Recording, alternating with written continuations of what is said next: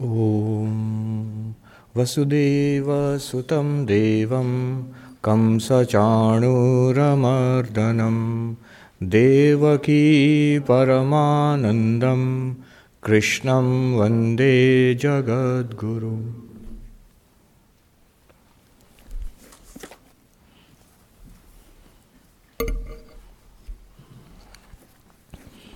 We are on the second chapter, the topic of Karma Yoga, how to spiritualize and why should we spiritualize our daily actions. That is starting. Before I start, I want to share something funny I saw today. You know these quotes they put on these electronic signboards on the roads. So today I was walking down on Amsterdam and on Broadway actually, and I saw a sign which said, you need to know the context. People keep asking me, which is better, California or New York? Because I was in California for 1 year before I came here. So people, both in Hollywood and here, they keep asking me, which one do you like more? Which is better? Which is better? So I saw this quote today. It says, I believe that living in California adds 10 years to a man's life, and I would spend those 10 years in New York.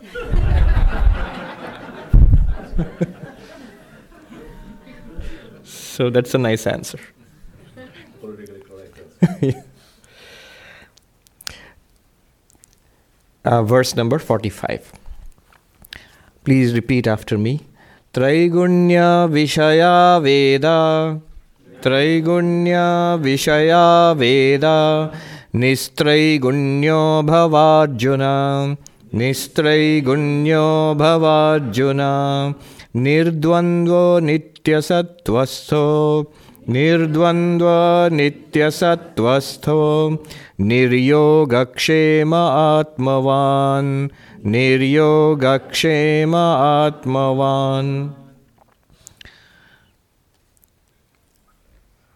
The Vedas deal with subjects which are within the three gunas of Prakriti. So, O Arjuna, you try to go beyond the three gunas. Be free of the dualities, be established in sattva, rise above the pursuit of acquisition of material goods or preserving material goods, and be self-aware. So this is the meaning of the verse. Religion is of two categories. What I'd like to call the lower religion or the mass religion, and the higher religion which we call spirituality. What is the lower religion, so-called lower religion? That's most of what goes under the flag of religion. I want to satisfy my desires. I want a good life in this world, and God will help me do it. Religion will help me do it. So the temples and churches and all the places of worship are full of people who want to use God as a convenience. Nothing wrong in that. Because Sri Krishna here in the Gita also will say later that my devotees are of four kinds. There are those who want God, those who actually have realized God, they are also devotees. But also those who want to satisfy their desires, they also believe in God, they pray to God. So a good deal of prayer and religious activity is for having a good life here, and nothing wrong in that. So that is what I would like to call the lower religion. Why the lower religion? Where God is used to improve, enhance my life here. I have so many things which help me to make my life better. A washing machine makes my life better. Public transport makes my life better. Amazon makes my life better. And gluten-free makes my life better. And God also makes my life better. So God is useful for me. And the problem with that is sometimes if it doesn't work, I prayed, you hear this so many times, I prayed and prayed and prayed, it didn't work. So I don't believe in all that God. So God has been fired. God didn't perform, laid off. That's one kind of religion. And again, it's better than having no religion at all. But there is a higher kind of religion which one must move on to ultimately. One must. The whole point of even the lower kind of religion is one must graduate to the higher religion, which is that of a spiritual seeker. the big questions. Does God really exist? Can I experience God? What happens after death? How can I overcome suffering? Is it possible to permanently, totally overcome suffering? To rise above the limitations of the human condition? So these great questions, the quest for nirvana, moksha, salvation, God realization, the ultimate quest, the ultimate spiritual adventure, that is the higher religion. The difference is this: in the higher religion, in spirituality, one no longer uses God as a convenience. Not God for my life, rather my life for God. God for my life is the lower kind of religion, the mass religion. But my life is for realizing God. God realization is the purpose of my life. Moksha is the purpose of my life. Then you have graduated to the higher religion. And congratulations, you must have, otherwise you wouldn't be here. So there's a difference. There really is a difference. People who come here or to any kind of this spiritual quest, this is different from the masses who go to church or temple. I remember once I went to one of the older Hindu temples here, and so first we went to the temple. I was going to give a talk on Vedanta. Here means in USA. I was going to give a talk on Vedanta, but first we went to the temple to bow down before the deity there. And I saw so many people. It was a Sunday. So there were literally hundreds of people, Indian people there, who had come. They were offering puja and prayers and everything. So I expected, there's going to be a big crowd in the Vedanta talk. When I went down to the lecture hall, there were about 20 people sitting there, and half of them were on their phones. What happened? This is the distinction. I should have expected it. The distinction between those people, they are religious folk, but they are not here for moksha, liberation, enlightenment, the big questions. No. They are here that let my health be fine and let me not be laid off, let my children do well. Or no, even if there is no specific desire, mostly people go offer pujas, pray to God, let things go well. And that's fine. That's fine as a prayer. One should have that prayer. It's a good thing. But if that's the end of it, then that's the lower religion. Those who are spiritual seekers, can we not pray for things to be fine? We can. But that's not our primary purpose. We can certainly pray. Things should go well. Why not? If things don't go well, my spiritual quest will be disturbed. But that is not my primary purpose. The distinction is this. When Naren, later Vivekananda, prayed to Sri Ramakrishna for something material, his widowed mother and his younger brothers and sisters were on the verge of starvation. He didn't have a job. And he was on a high spiritual quest. But what about his family? They were in trouble. So he prayed to Sri Ramakrishna, let their poverty be removed, let them do well. So that, could you ask the Divine Mother? You know the whole story, I'm not going into that. But the final solution given by Sri Ramakrishna is interesting. He said, finally, he yielded. At first he said, I don't ask for such things from God.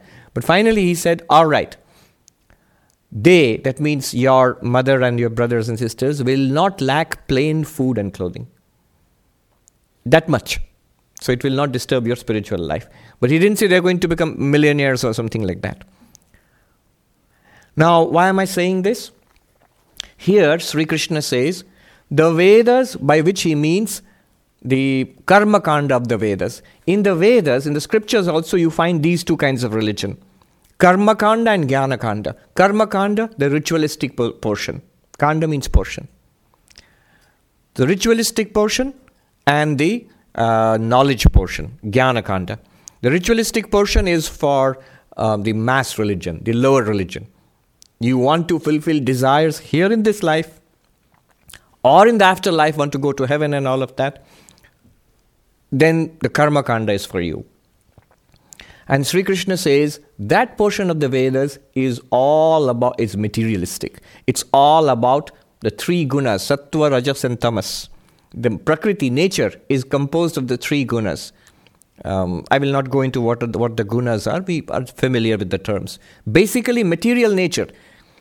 So, this world and worlds after death, none of them are spiritual. I want to be happy here and hereafter. That's what the ritualistic portion of the Vedas are. They prescribe various rituals. You want children, you want to defeat your enemies, you want to have wealth, you want to have a kingdom, or things like that. Or after death, you want to go to some high heaven in the company of the gods. And all of that, the Vedas promise we can give you. But that they are not permanent. They are all materialistic within nature. Spiritual starts with the Upanishads, with the Jnana Kanda. So what Sri Krishna is telling Arjuna here is, the lower portion of the Vedas, the Karma Kanda, deals with the three gunas. But you are a spiritual seeker. Transcend that. Transcend the three gunas. He says, for you then, the higher portion of the Vedas, the Jnana Kanda, which the Bhagavad Gita is based upon. The teaching I will give you is different. And you have to go beyond that kind of religion. Why would the Vedas or any religion, if that is not the highest form, not the highest teaching, why would they even show you how to fulfill worldly desires? Worldly desires, why would the Vedas even teach that and show you ways to fulfill it? Because we want it. And if religion does not help us to get it in a ethical, sustainable, good way, we will become immoral and try to get it in immoral ways, which leads to extended and extensive suffering. So to help us to gradually grow in religion, what it does, the Vedas do, is that they prescribe Vedic rituals and a moral way of life. So if you want to fulfill your desires, you will get money, you will get success, you will get wealth, you will have children, you will go to heaven. All of that is possible. But now you must follow this kind of a lifestyle which is disciplined, which you must not do immoral things, and you must be religious and, do the fire sacrifices, things like that which are prescribed in the Vedas. They slowly generate and build up morality and ethical lifestyle, with the hope that ultimately we will transcend and come to what the Vedas really want to teach, which is the teachings of the Upanishads and the Bhagavad Gita. It's there right now. It's not that some ancient time, the Vedic fire rituals which seem obsolete to us. Right now also. Nowadays it goes under the name of things like positive psychology, or in Christianity they have something called the prosperity gospel. The prosperity gospel, that Jesus wants you to be rich. No, he doesn't. I'm sorry, but he doesn't. That's one of the biggest curses that a religious teacher would want you to. It's not bad to be rich, but that's not the point. Maharshi Mahesh Yogi, there's an interesting quote attributed to him. When he was teaching transcendental meditation here, he started off in New York, I think. Near New York, the Woodstock? Woodstock, yes. Bethel, New York. Yes. So he started off there, at least he became famous there, and what ultimately became transcendental meditation. And nowadays it's a big thing in the United States, in Europe. It is used to manage stress. They say it even boosts the immunity system, things like that. And their papers have been written about the benefits. And they're all worldly benefits. None of the papers are about how it gives you enlightenment of transcendental meditation. It seems that somebody asked Maharshi Mahesh Yogi back in India, in the early days, when he went back to India, they asked him, monks, what is this you're doing? These techniques are meant for self-knowledge, for realization, not for stress management or looking young or removing wrinkles from your face, things like that. They may have those benefits, but that's not the point. His answer was very interesting. He said, and very much Vedic in spirit actually, he said, I give them what they want, so that they will want what I want to give them. I give them what they want, that's the hope, so that they will want what I want to give them. So I want to give them what? Higher spirituality. But the student has to be ready, they have to want it. And that wanting will come when the lower wants are satisfied to some extent. Some kind of faith is developed that yes, in this path, something higher is possible. It works. If it works for my, it fulfills my worldly necessities, maybe what they are saying about higher spirituality is also true. That's what Sri Krishna says here. Traigunya Vishaya Veda. Here Veda means the lower part of the Vedas, the Karma Kanda. They deal with the three gunas. Nistraigunyo Bhava Arjuna. O Arjuna, go beyond the three gunas. That means go beyond material nature. How? How do you go beyond material nature? Nirdvandva. Nirdvandva means the dualities. Pleasure and pain. Heat and cold. Honor and dishonor. Success and failure. The dualities which in the ocean of which we float in life. At one moment floating up and at another moment going down. And we are forever struggling with that. If you are struggling with that all the time, one cannot be spiritual. One must, at one point, let it be. Let life stream carry you. You float on the stream of life. Don't struggle with it. Rather, use your energies for the higher purpose of spiritual realization. Dvandva means dualities. Normally, we are always fighting against this. We're trying to overcome that which is unpleasant and trying to get that which is pleasant. That must stop. That is the sign of the lower life. The higher spiritual life starts when we transcend, when we are able to ignore, put up with the vagaries of life. What is the phrase? A curved ball. Life throws at you a curved ball. So, put up with it. In Vedanta it is called titiksha, a spiritual fortitude, a little toughness. This word, nirdvandva, rising above the dualities of life, pleasure and pain, misery, honor and dishonor, sometimes success, sometimes failure, not being overwhelmed by failure, not being swept away by success, serene and calm and balanced in both, not being desperate in misery and in pain, not feeling too secure and on top of the world. Things are all right, fine, only because right now things are going fine for me. So that calmness, that serenity, that is called nirdvandva. In fact, in the 15th chapter, in the 7th chapter actually, I've got two verses, 27th verse and 28th verse, 7th chapter. It says, Ichcha dvesha samuthena dvandva mohena bharata sarva bhutani sammoham sarge yanti parantapa.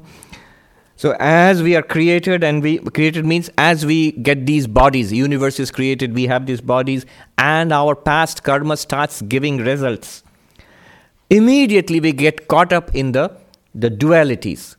And the things which are pleasant, we want them. Things which are unpleasant, which we want to get away from them. What happens is, as bodies are created, I, the Jivatman, the individual being, when I find myself embodied, things which are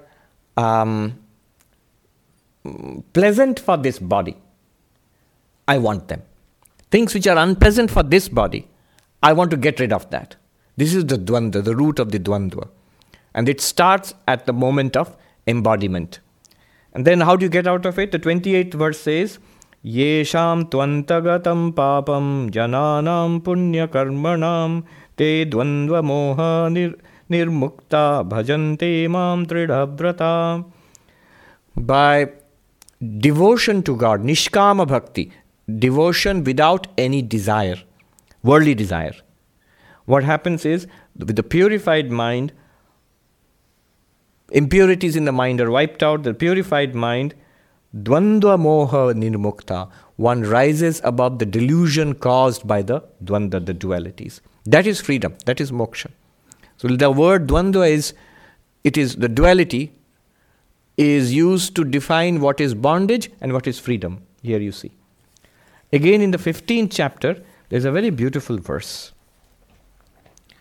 5th verse, 15th chapter, 5th verse, where the same concept of Dvandva comes. It's like this.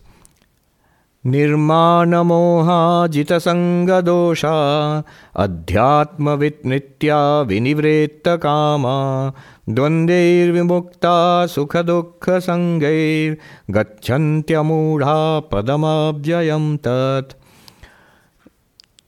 Enlightenment, freedom, moksha. How is it? What's it like? So it says, Nirmana moha, liberated from egotism and delusion. Jita sanga dosha, transcending all attachments. Adhyatmanitva, ever established in the pure consciousness within. I am pure consciousness. Vinivritta kama, forever desires have fled from this one forever. Dvandvair vimukta, free from the dualities. The dualities keep coming. This one is not affected by it. Sukha dukkha sangit. So the pleasure and pain, the duality set up by pleasure and pain, this one has transcended. This amudha, the non-deluded one. Mudha means the foolish one, ignorant one. Amudha means who has overcome ignorance. This one, gachanti padamabhyayam tat, goes to that state of, that undecaying state, that changeless state, that eternal state, attains to that eternal state, which is our reality of Brahman. So the word dvandva, nitya sattvastha, different meanings can be given. These are the ways to attain, to go beyond the three gunas. So one is to go beyond the dvandvas, be serene and strong when the waves ups and downs come in life. Don't be swept away. Second, nitya sattvastvam, one meaning given by a commentator here is dhairyam avalambya, be patient. There is no quality like patience.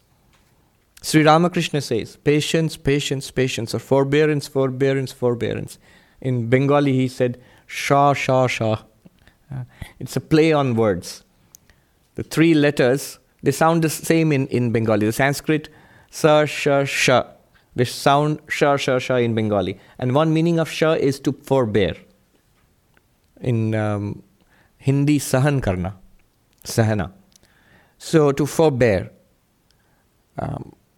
And then he says, in Bengali, Je shoy she roy, je na shoy tar na shoy. It's a play, it's a pun. He was very good at pun. But what is punny in Bengali? I'm sorry. It doesn't work so well in English, so I just have to explain it. The one who forbears, that one survives, that one stays. The one who does not forbear is destroyed or is finished. So I said it doesn't really work in English, the pun. So forbearance. Why is it sattvastha? See, one of the qualities of sattva guna, the quality of lightness, serenity, is patience. The tamasic person doesn't even make an effort. The rajasic person is restless. Makes effort but gives up too fast. Moves on too fast. It is the sattvic person who can hold on, who can persist. Niryogakshema atmavan. Each word is so important, but luckily they'll all be explained so on over the next 18 chapters. Niryogakshema means here yogakshema, free of yoga and kshema. What does yoga mean? What does kshema mean? Yoga does not mean the stretching in yoga pants. That's different. It does not mean meditation. It does not mean bhakti or karma yoga. No, none of them. Here yoga means apraptasya prapti. The yoga literally means joining. The original root meaning of yoga is used here. The root meaning of yoga is twofold. One of the root meanings of yoga is meditation. Yud samadho in Sanskrit grammar. Another meaning of yoga is yujir yoga, to join, to connect two things. So when we want something, we want that thing should be joined to me. Let me be joined with the latest iPhone, things like that. So that is yoga. That means things which I do not have, that should come to me. And kshema means to protect, to preserve that which I already have. So let my earlier iPhone be preserved and then let the new iPhone come unto me. This is yoga kshema. This is basically what people are all about. Samsara is basically about this. That which I have, money and relations and youth and health and whatever is nice, let it all stay. Let me not lose it. And whatever else I do not have yet, that new gadget, that new house or car or relationship or knowledge or degree or an award, whatever is my heart's desire, let it come to me. This is the nature of desire, yoga kshema. And he's telling you here, to be a karma yogi, you must rise above that. You must rise above that. Your life should not be all about yoga and kshema. Let that come unto me and let this stay with me. Life should not be about that. That's not the point of life. A question comes up here immediately. It might work for a sannyasi, a monk in the Himalayas, but what about me? Here I am in Manhattan. Life is a struggle every day. I'm working hard from morning to evening, day after day, month after month. Who's going to pay the bills? If I give up yoga kshema, then how is life going to go on? Don't worry. It doesn't tell you that to give up your job, or it says that the purpose of life should not be that. Maintain yourself. Do what has to be done. But do it we'll see how to do that. But not for the purpose of yoga kshema. And don't worry. Sri Krishna will say later on in the Gita, yoga kshema vahamyaham. For the person who pursues spiritual life, I will take care of that person's yoga kshema. What that person needs, not greed, need. What that person needs, I will supply. And whatever is needed to be protected, what the person needs to hold on to or maintain, I will maintain it for that person. In the Bible, clearly it is said, Jesus Christ says, think not, when he talks about renunciation, think not, what shall we wear, what shall we eat? And then the beautiful portion where he says, the flowers of the field, do they think what shall we wear? That who is clothed more? Even King Solomon in all his glory was not clothed in such finery as the simple flowers of the field. The birds of the air, do they think that what shall we eat tomorrow? So God provides for them. And for you, his beloved children, will God not provide more? So do not think like that. So niryoga kshema and atmavan, be centered in awareness, mindful. I am that witness consciousness. I am Atman. Or if that does not appeal to you, then God exists. My chosen deity is in my heart. Let my mind be at the lotus feet of my chosen deity. Let my mind be on the mantra. Or in the path of knowledge, I am the witness consciousness, the Atman, which was taught in the first part of the second chapter. Atmavan. The commentator says, apramattaha. Pramada means error. There's a saying, pramada vai mrityu. Error or inattentiveness. Carelessness. Carelessness is pramada. Carelessness, error, inattentiveness is death in spiritual life. Be mindful in spiritual life. It's a big thing now, mindfulness. So here you have Traigunya Vishaya Veda, the lower portions of Veda. The ordinary religion is about material nature, material happiness in this world and the next. Nistraigunya Bhava Arjuna. Oh Arjuna, time for you to rise above that. Then Nirdvandva, the dualities, waves, ups and downs of life will keep coming. Learn to ride those waves. Don't get swept away or dragged under them. Nitya Sattvastha, your resource here is patience. A new word used in positive psychology, very beautiful word, is resilience. Somebody said, I want to see how the ball bounces, not how high it bounces, but how it bounces when it hits rock bottom. So this ability to be patient, to hold on to spiritual life, in the midst of troubles, in the midst of difficult circumstances. Nir-yoga-kshema and Atmavan. Nir-yoga-kshema, there's a beautiful story about it. I thought I would spend 10 minutes on this verse. I've spent 30.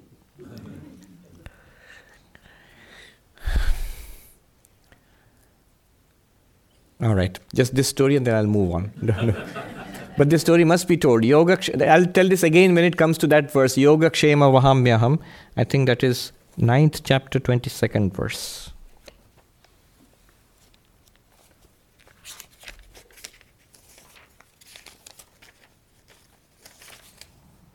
Yes. Yoga Kshema Vahamyaham is 9th chapter, 22nd verse. There, Sri Krishna says that one who is devoted to God, one who is the spiritual seeker, I take care of that person's yoga and kshema. What that person needs, I supply, and what needs to be protected and maintained in that person's life, I'll do it. That person doesn't have to bother about his or her worldly affairs. Now, the story is this. I think the story about Jagannath Mishra probably, a great Pandit who was writing a commentary on the Mahabharata. He was in Puri in those days. I forget the name of the Pandit. Anyway, he was in Puri in those days, and he was writing a commentary on the Mahabharata. So, Mahabharata, is the longest epic of humanity. More than 100,000 verses, many times longer than the Iliad and Odyssey combined. So, he's writing a commentary on that. Now, the Gita is a part of the Mahabharata.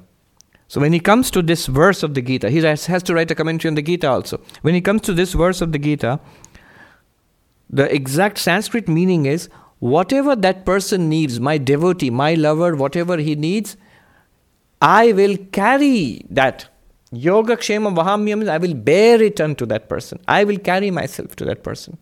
Vahami means really carrying on your shoulder, on your head. That's what it means. Now the scholar thought, God will not carry things for a devotee. God will grant it to the devotee. So Vahamyaham is not quite correct. Vahami means to carry. Why should God carry things? It's below his glory, his stature. So what he did was, he scratched it out. And he replaced it, the original word of the Gita, that I carry unto them what they need. He scratched it out and he said, I dadamyaham, I grant unto them what they need. That befits the glory of God. So Krishna misspoke. Maybe he was emotional, but really God doesn't do that. Now that day, his wife was at home and she was worried because they were poor and they didn't have enough food in the house, and she was worried about what they would cook. And then this little boy comes, a beautiful little boy carrying on his head a basket of the best delicacies. So she's very happy. Who are you? Oh, your husband has sent this. This is for your husband. I bought it for you and your husband. Then she said, oh, that's so sweet of you. And then she sees there is a stripe on the back of the boy, like a red mark, like somebody has whipped him with a cane or something. And she asks, oh my God, who did this to you? This is terrible. So, oh, your husband beat me. With a cane or something. He caned me. And she was shocked. Why would he do such a thing? Wait, just you wait until he comes home. I'll give him a piece of my mind. And then the boy disappeared. No one knew where he went. Of course, it was Krishna, the child Krishna. And when the scholar comes home and sees a delicious feast, but his wife is furious. He said, what did you do? Why did you hit that poor little child? What do you mean? And what child? I didn't meet any child. No, he came and he said, I'm carrying for you the things you need, but that mark of the cane, that's what your husband did to me. Then he immediately was thunderstruck. He said, that stripe he has cut across the word Dadamyaham, that comes on the body of Krishna. That Sri Krishna feels so much that there is actually a mark of being whipped on his back.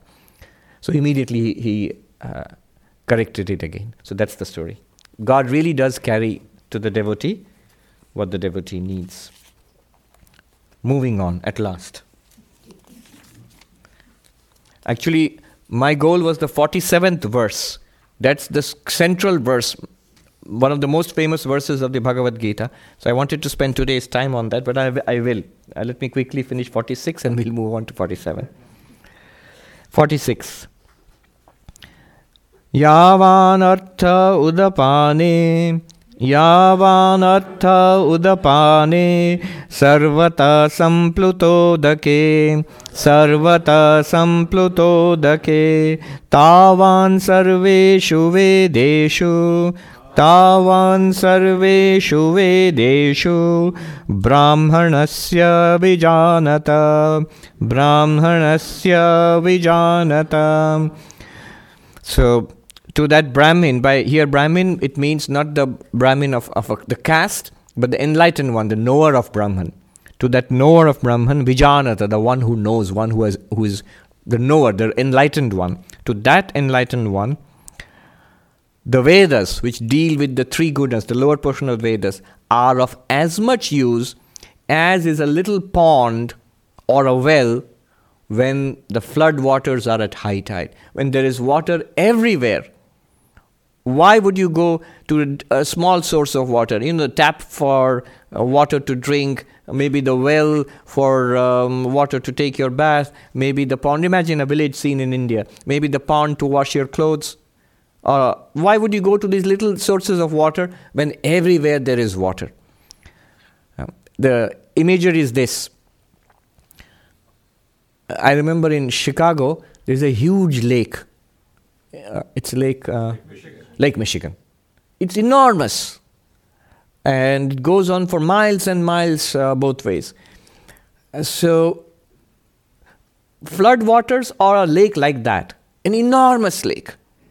When you have something like that, that can supply all your wants. And there is much more left over after that. You can drink water there, you can go for a swim there, you can bathe there, you can use it for irrigating your fields, and so on and so forth. Whatever you want is supplied by that vast expanse of water. You don't have to go to specific little sources of water, which may run dry at any time. You don't have to make the effort. It's effortlessly available. What does this mean? It means all these 1,001 things we try to do in life to get satisfaction and happiness, all of them are unnecessary, are far exceeded when you become enlightened, when you get God.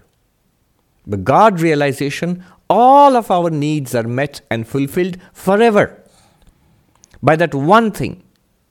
It's not that, you need to earn money to pay for your rent, you need to go to college to get a degree, you need to get married and for children, you need to go take them to school for their education, you need to jog in the park for your health. So many different activities to get different kinds of satisfaction. And all of those things are meant for what? All of them are meant for fulfillment. Whether it is relationships or money or education, all of them, the happiness they give, it is fulfilling. It satisfies this deep lack of contentment in my heart. It gives me some kind of, I feel I'll be happy if I get those things. But I never do. None of them. All of them put together till today. The richest man, the one who got a Nobel Prize, the one who's been married many times and has got the largest number of children, the one who has performed the greatest number of religious rituals, all of them put together, none of them can claim, I'm fully happy and satisfied. Nobody. None of them. And yet, there is something by attainment of which all our desires are satisfied forever, fulfilled forever. There's nothing more to be gained. The Gita will say later, attaining which nothing higher remains to be attained, being established in which the greatest of sorrows cannot shake you. The greatest of sorrows cannot shake you. Being the house built on a rock. It cannot be shaken. When the winds blow and so on and so forth, it will not be shaken. So getting which nothing higher remains to be achieved, and established in which the greatest of sorrows cannot shake us. You might ask, just a minute, God realization, does it mean it's like all my Christmas wish lists will be fulfilled? Whatever I wanted in life, the 1, 2, 3, 4, 5, 6, does it mean all my education needs, my financial needs, my relationship needs, all those things will be fulfilled? No. What it means is, the reason why I'm doing that, the reason why I'm running to those sources, those small sources of water, the thirst which drives me to those 4 small sources of water, that thirst is quenched forever. I am not seeking satisfaction in those things anymore. Deep satisfaction ensues where you feel complete and forever so. It's an incredible thing. That is called freedom. That is called moksha. That is called God realization, salvation. No fear anymore. No fear of death, no fear of anything. In fact, in the Upanishads, when the emperor Janaka, the emperor, attains enlightenment, his guru says, he doesn't say that you have attained enlightenment. The guru says, Abhayang vai praptosi Janaka. O Janaka, O emperor, you have attained fearlessness. You have attained fearlessness. So that is that vast lake. God, self-realization, Brahman, whatever you call it, moksha, nirvana, is the vast lake, reaching which you no longer need the little sources of water anymore, which are provided by the Vedas or by worldly means. That's the meaning. Yes. Now we are ready to move on to the point of all of this.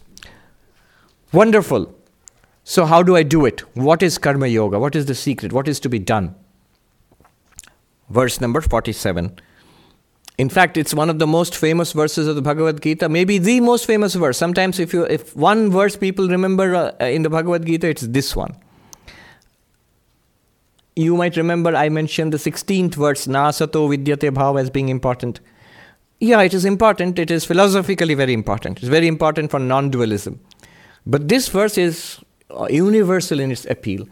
And that verse is not unique to Gita or Krishna, because you find that teaching in the Upanishads, for example. But this is the unique way in which Krishna has put it in this verse, the teaching of Karma Yoga. So what is that verse and what does it mean? Karmanyevadhikaraste ma phaleshu kadachana ma phaleshu kadachana ma karma phalaheturbhu ma karma phalaheturbhu ma te sangostva karmani ma te sangostva karmani. A very elegant verse in which he gives the central teaching of Karma Yoga. You have the right to work. You do not have the right to the results of work. Do not work for getting the results, the fruits of work. And do not give up work either. So 4 things he has said. You have the right to work, to action. Second, you do not have the right to the results. Third, do not do things for getting results, getting something out of them. So fourth, do not give up action for that reason either. Okay. Now I had written down, there's so many things to be said here, so I thought I shouldn't miss. So I had written down and I got the notes. Note here 2 things. Karma and phalam, work and results, action and its fruits. There are 2 things here to notice. To be a karma yogi, you must notice work and results. These are the 2 things mentioned here. The law of karma, which was a sort of standard belief system then, among all Indian systems of thought, is that there is causality. Causes have consequences. Causality means causes have consequences. And a belief in causality is universal. What is the nature of causality? Philosophers and even scientists are debating till today. But an automatic belief in causality is universal. That's how we function in life. Even some of the higher animals clearly demonstrate an understanding of causality. So, cause and effect. The law of karma, or the doctrine of karma, runs thus. Good action, deliberately done, ethical action, leads to merit, and the result of merit is happiness, is some pleasant occurrence in life. In Sanskrit, dharma leads to punyam, punyam leads to sukham. So dharma, consciously done meritorious action, consciously done ethical action. Punya, it generates a merit. And that merit will give you a result in this lifetime or next lifetime. Good things, nice things will happen to you. The opposite, adharma, consciously done unethical action, which I know to be wrong and yet I do it. Why do I do it? Because I can't restrain myself. Either greed or lust or anger tempts me and I overstep the bounds of decency, common sense, morality, and I do something wrong. And that generates papa. Papa means demerit or sin. And the result of the demerit is dukkham, suffering, in this life or next. So the law can be stated, or the doctrine can be stated in this way. Dharma, punya, sukham. Adharma, papam, dukkham. Now, what we are experiencing in our life, the body I have got, the health I have got, the good and bad things happening to me in my life in terms of material prosperity, success in life, people around me, the way my life is going, my own physical endowments and what is happening in life to me, all of it is the result of my past karma. The playground has been set. How I play, there's some amount of freedom there. But the playground has been set for me. Now, this is basically the law of karma. Notice something here. We have choice regarding karma, action. We do not have choice regarding the result. It's an important principle to think about. What has been done will give results now. We only have to experience, enjoy, or suffer the results of our past actions. Causes have been set in motion by us, but the consequences are unavoidable. As Vivekananda said, good, good, bad, bad, and none escape the law. This is samsara, this is the law of karma. So they're going to come. They are coming all the time. We have no choice there. But what we have a choice is, we can exercise our willpower to do what we're going to do now, dharma or adharma, consciously done ethical or unethical action. This implies we have free will. Yes. I know we have long discussions about this. And Sri Ramakrishna, for example, in the Gospel says we have no free will, only God has free will. And all the religions, ultimately, theistic religions will say ultimately God's will is done. But at the same time, strangely, it seems contradictory. All religions, they teach free will and they have to believe in free will. Otherwise, who is going to follow religion? If only I have a choice to do this and not do that, then only I will listen to your do's and don'ts. If I have no choice in the matter at all, why should I listen to you? If I'm a robot, if I'm pre-programmed, if predestined, everything is predestined, or under the control of a divine dictator, then why tell me? Tell the big guy up there. No. All religions, Christianity, the doctrine of free will is a very important part of Christian theology, central part.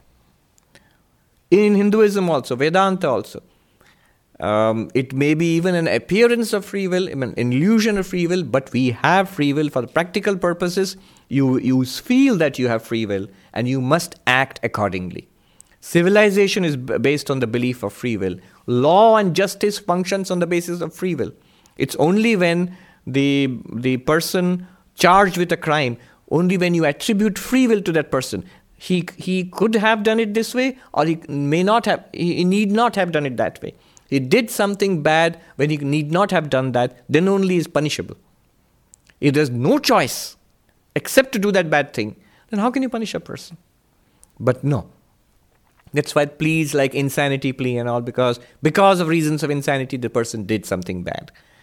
That means underlying it is that person did not have free will or full play of free will. Free will is there. As far as our karma is concerned, free will is there. Another point. This is possible for human birth, for human beings. This is a thing which is mentioned in Vedanta again and again. It's only in the human birth that this choice regarding action. Where is the choice? Action. Where is there's no choice? Result of action. Karma, choice.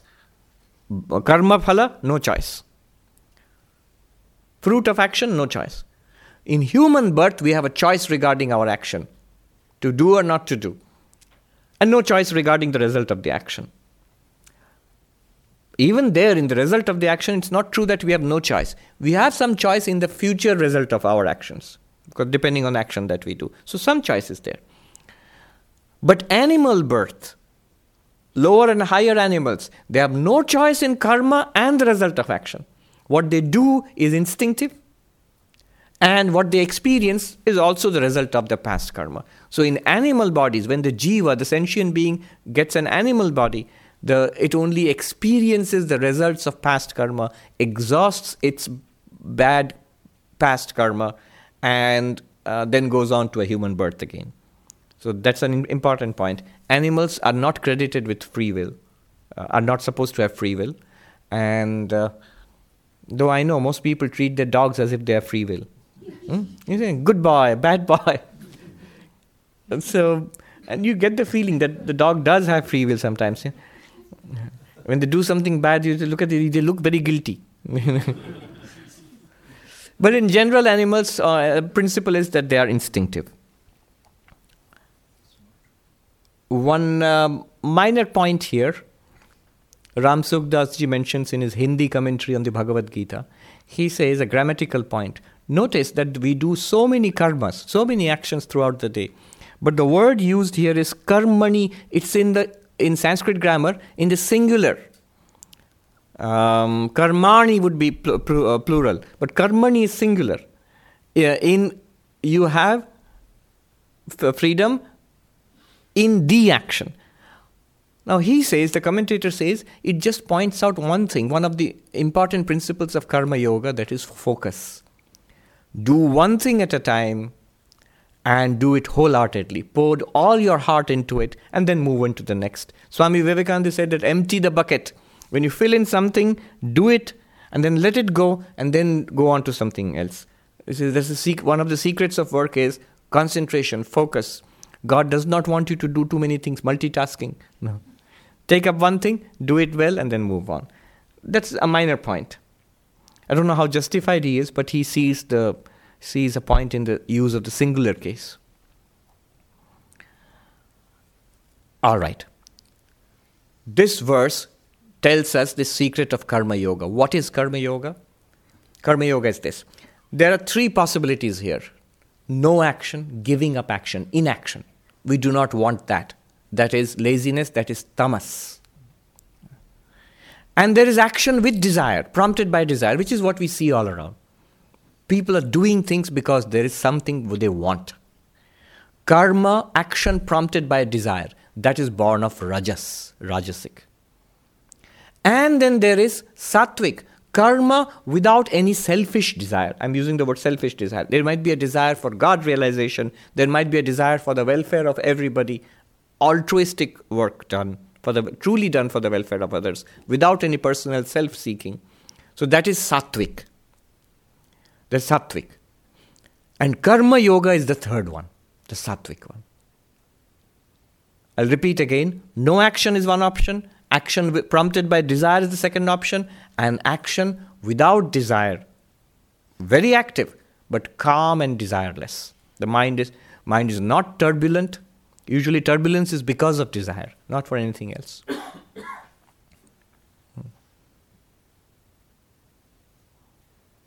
There is a Hindi couplet. It means this, that I have given thee what is thine. Where is my expense in that?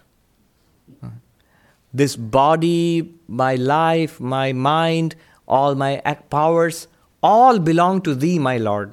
So when I use them in thy service, I'm not spending anything out of my pocket. It belongs to you. I'm just giving it back to you. So in Hindi it goes, Tera tujhko diya, kya lage more? So, and that is the third option. That is Karma Yoga. Now, notice one thing. If one goes into inaction, then tamas increases, tamoguna increases, and one gets attached to laziness, inertia, dullness. And that is very damaging for spiritual life. If one engages in action prompted by desire, that's the worldly kind of action. That binds. That binds. More karma, more results, and more you're bound in happiness and misery. The third one, action done without desire. One is doing one's duty for the welfare of others as a worship of God. That does not bind, because there is no egotism involved. There is no personal desire involved there. So, tamasic action or no action, destructive of spiritual life. Rajasic action produces bondage. Sattvic action produces freedom.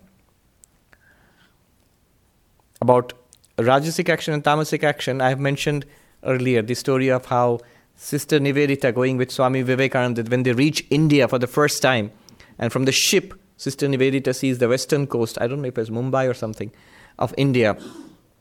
And she says, "Oh Swami, how peaceful." And she had this ideal picture of India in her mind as a spiritual country. Swami Vivekananda scolded her. She said, "No, it is not peace. It is the peace of the tomb. It is the peace of the grave," he said. "It's the peace of the grave.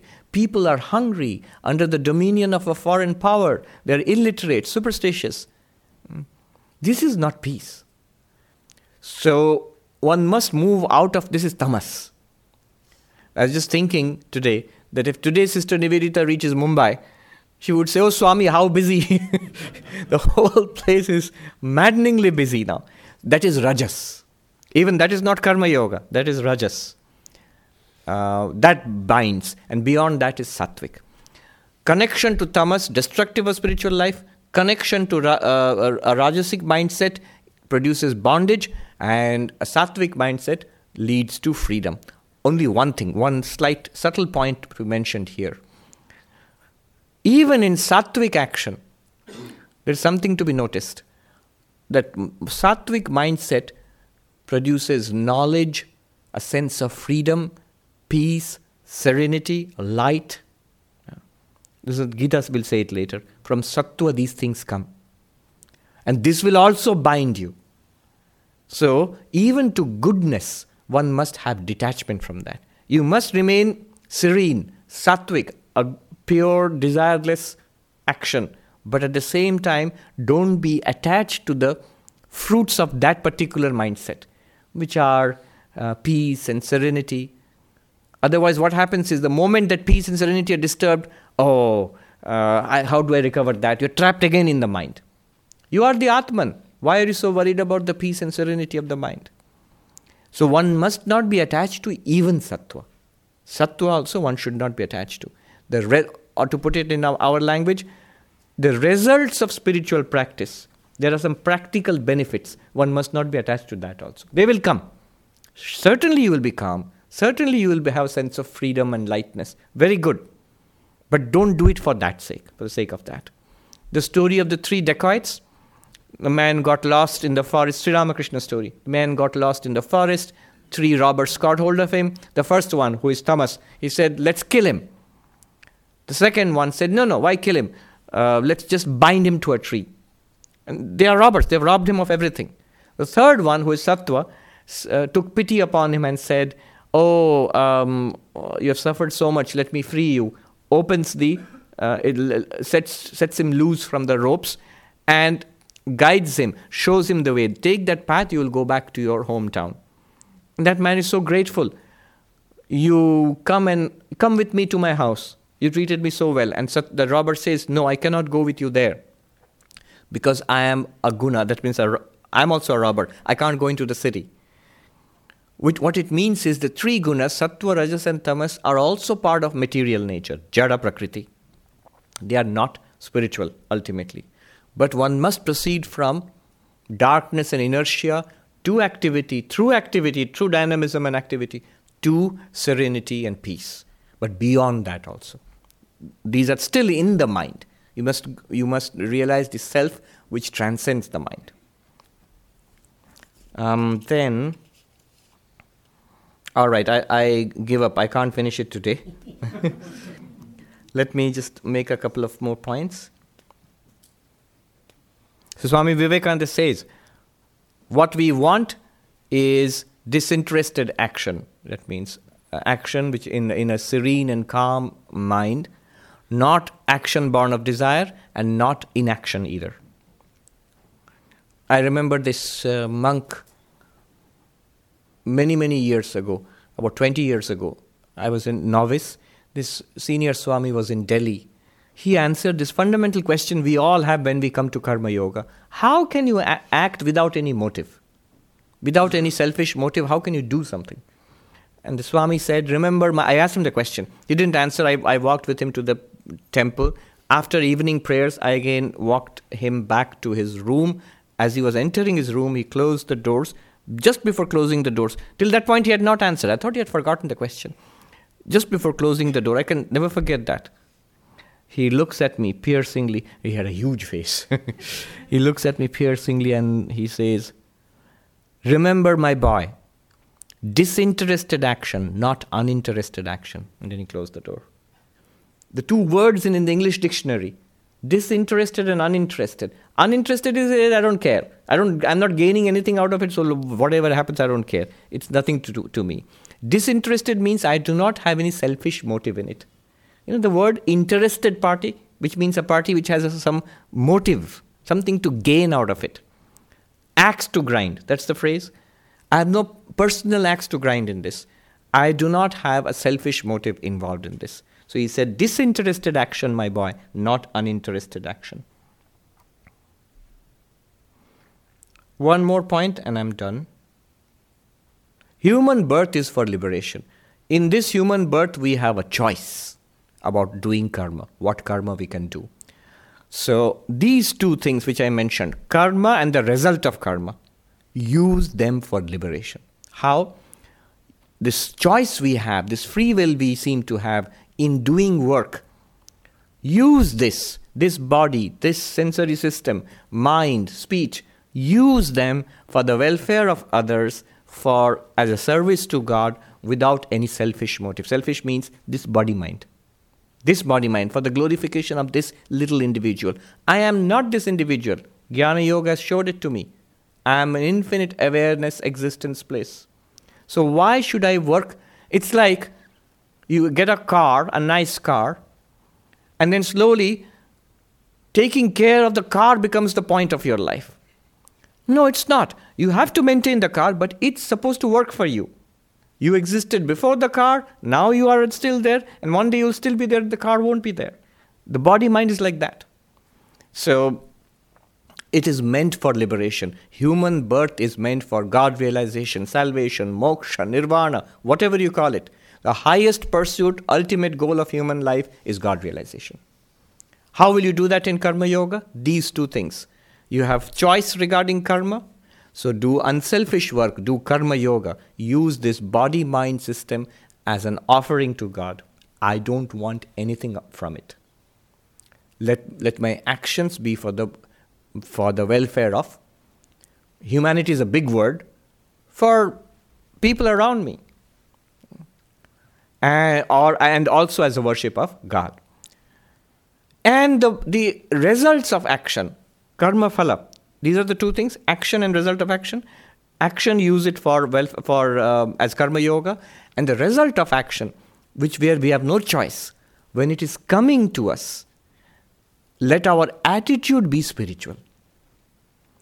When the results are good and pleasant, let me use that occasion for doing good to others.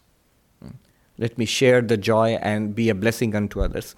When the results of action are unpleasant, there is illness, people criticize me, loneliness, old age, disease, decay, death is facing me, unpleasant, it is coming to me. Let me have a spiritual attitude there.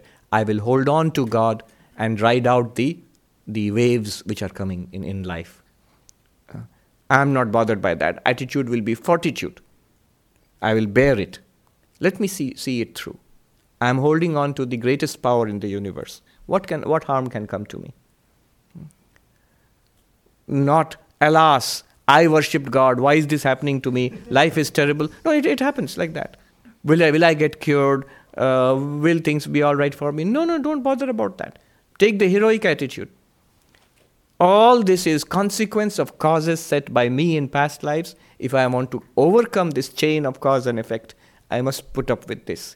Put up with this as a spiritual practice. One great teacher, he said, Prarabdha karma, that means my accumulated karma which is giving results in this life. Whatever is happening to me is because of that. Use it as an offering to God. Not just bear with it. That sounds very stoic and painful and boring.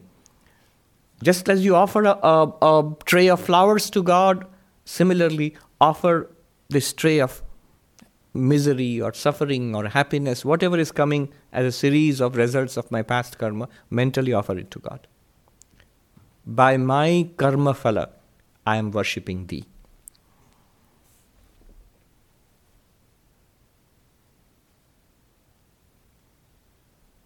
When bad karma comes, have this attitude. 3 things to remember. How to deal with suffering. Remember, it is the result of my bad karma. 3 things will help. One is, my bad karma is being burnt up by suffering. This suffering, it's good ultimately, because all that I have, something that I must have done in the past, that is being exhausted now. The opposite works for having a good time. When you're partying hard, remember all the good karma is being used up. Is it worth it?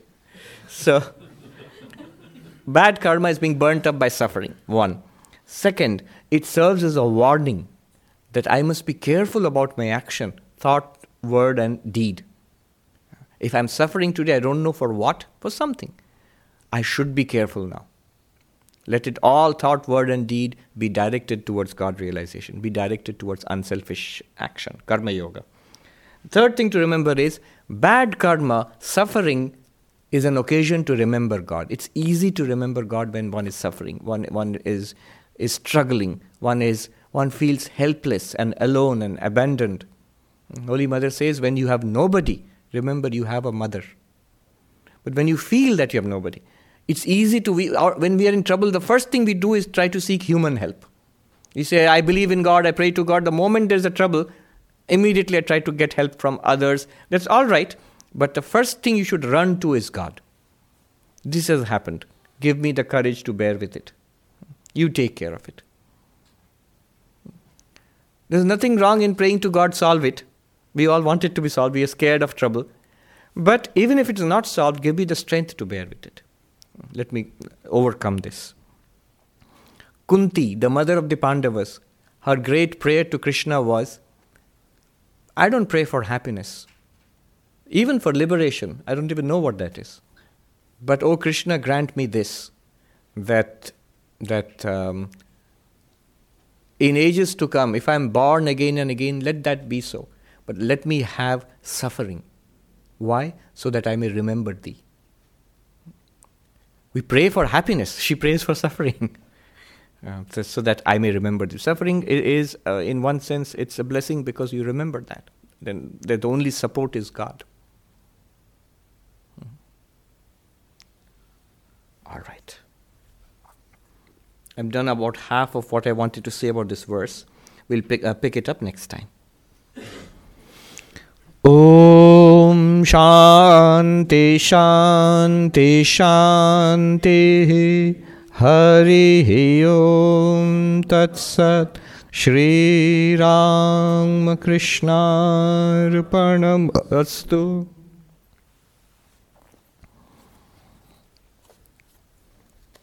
Devotion to God, one very important thing, it wipes out the results of past karma. If you do something for God, the results are not 10-fold, 1,000-fold. If you do good karma, you will get a good result back.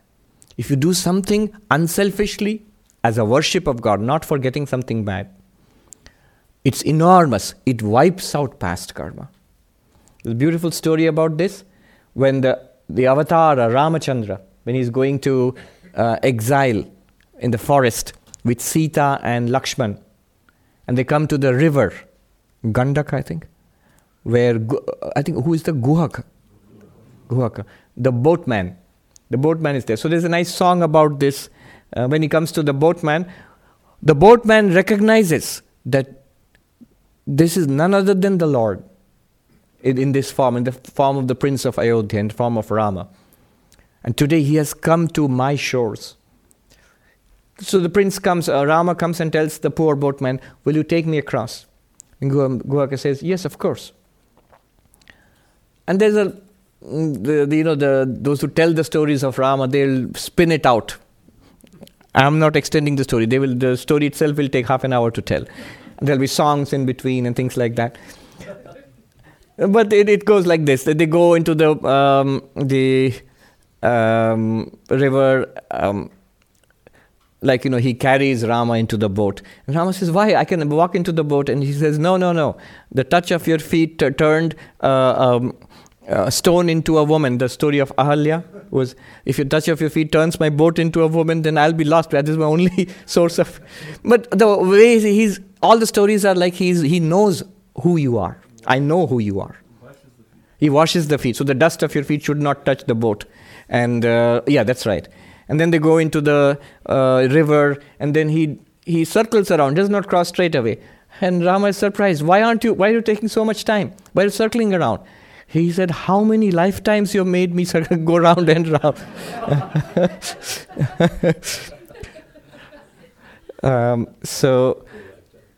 Payback time.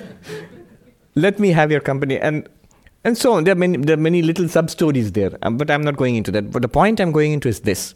He does a service to God. Now when they go to the other shore, Rama wants to pay him for his service, the boat fare. And he says, no, I will not accept anything from you. Why I will not charge you? Because we belong to the same trade. Yeah.